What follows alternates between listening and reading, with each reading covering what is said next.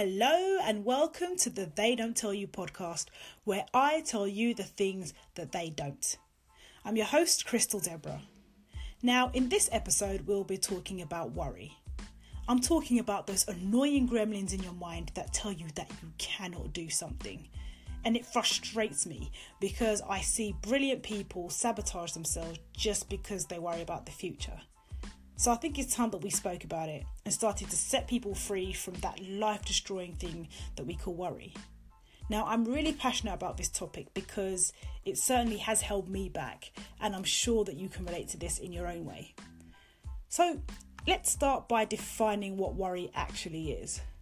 So right now I'm looking at the Webster's Dictionary, and worry is defined like this. It's kind of interesting.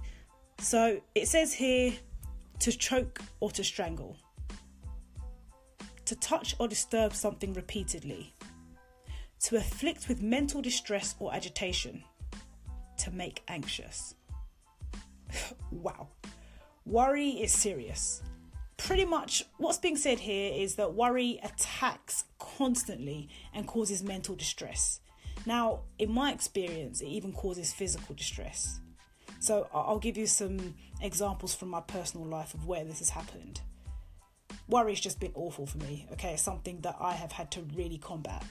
So when I was a student, I used to worry about not doing well. So I'd study all the time, really intensely, and then I just wouldn't eat.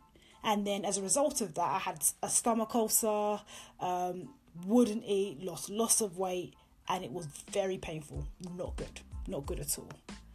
And then later on, I remember that I was in a work situation and I felt that I had absolutely no control over my career.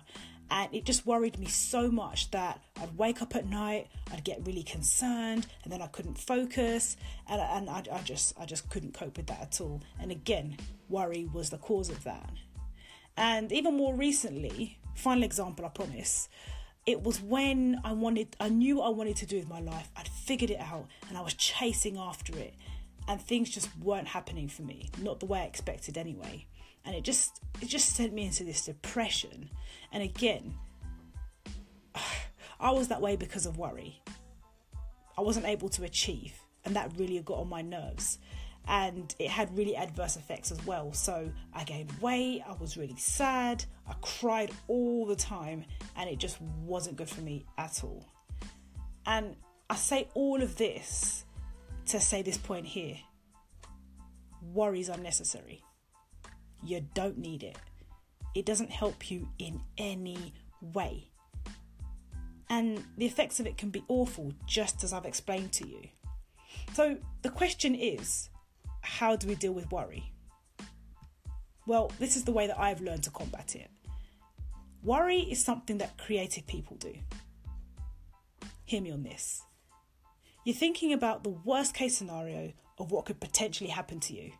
And then you create such a vivid picture in your mind that you actually believe that it's going to happen to you. So what I've done is I've flipped it on its head.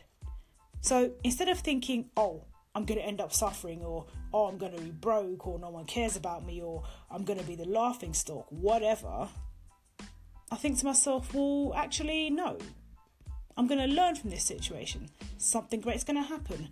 I'm going to meet incredible people. I'm going to make something of this situation. Hey, I could even help someone else with the experience that I've just suffered. And that's how I do it. Because the truth is, nobody really knows the future, do they? None of us know. So rather than thinking about the worst case scenario, the worst thing that can happen, why not live in bliss and then just think about the good things that can happen? There's this saying that I often hear, and it goes like this: as a man thinks in his heart, so is he. Meaning that what you think in your mind really does affect you. You actually become what you think. So why not just think of the best case scenario and then run towards that rather than thinking about the worry? Worry wastes your time. It makes you upset. It takes your energy. And I'm just thinking, if I worried less and thought more positively, where would I be right now? Think about that. Just think about it.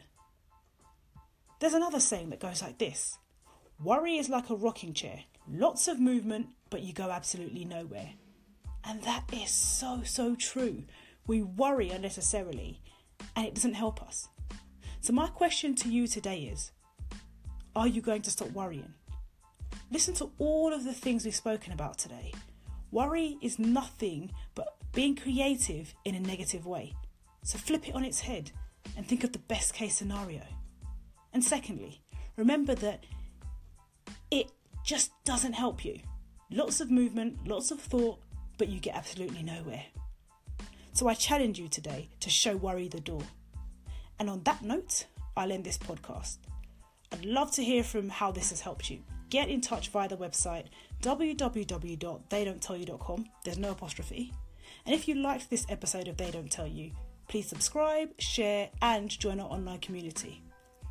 I'm your host, Crystal Deborah, and I'll catch you on the next episode of They Don't Tell You.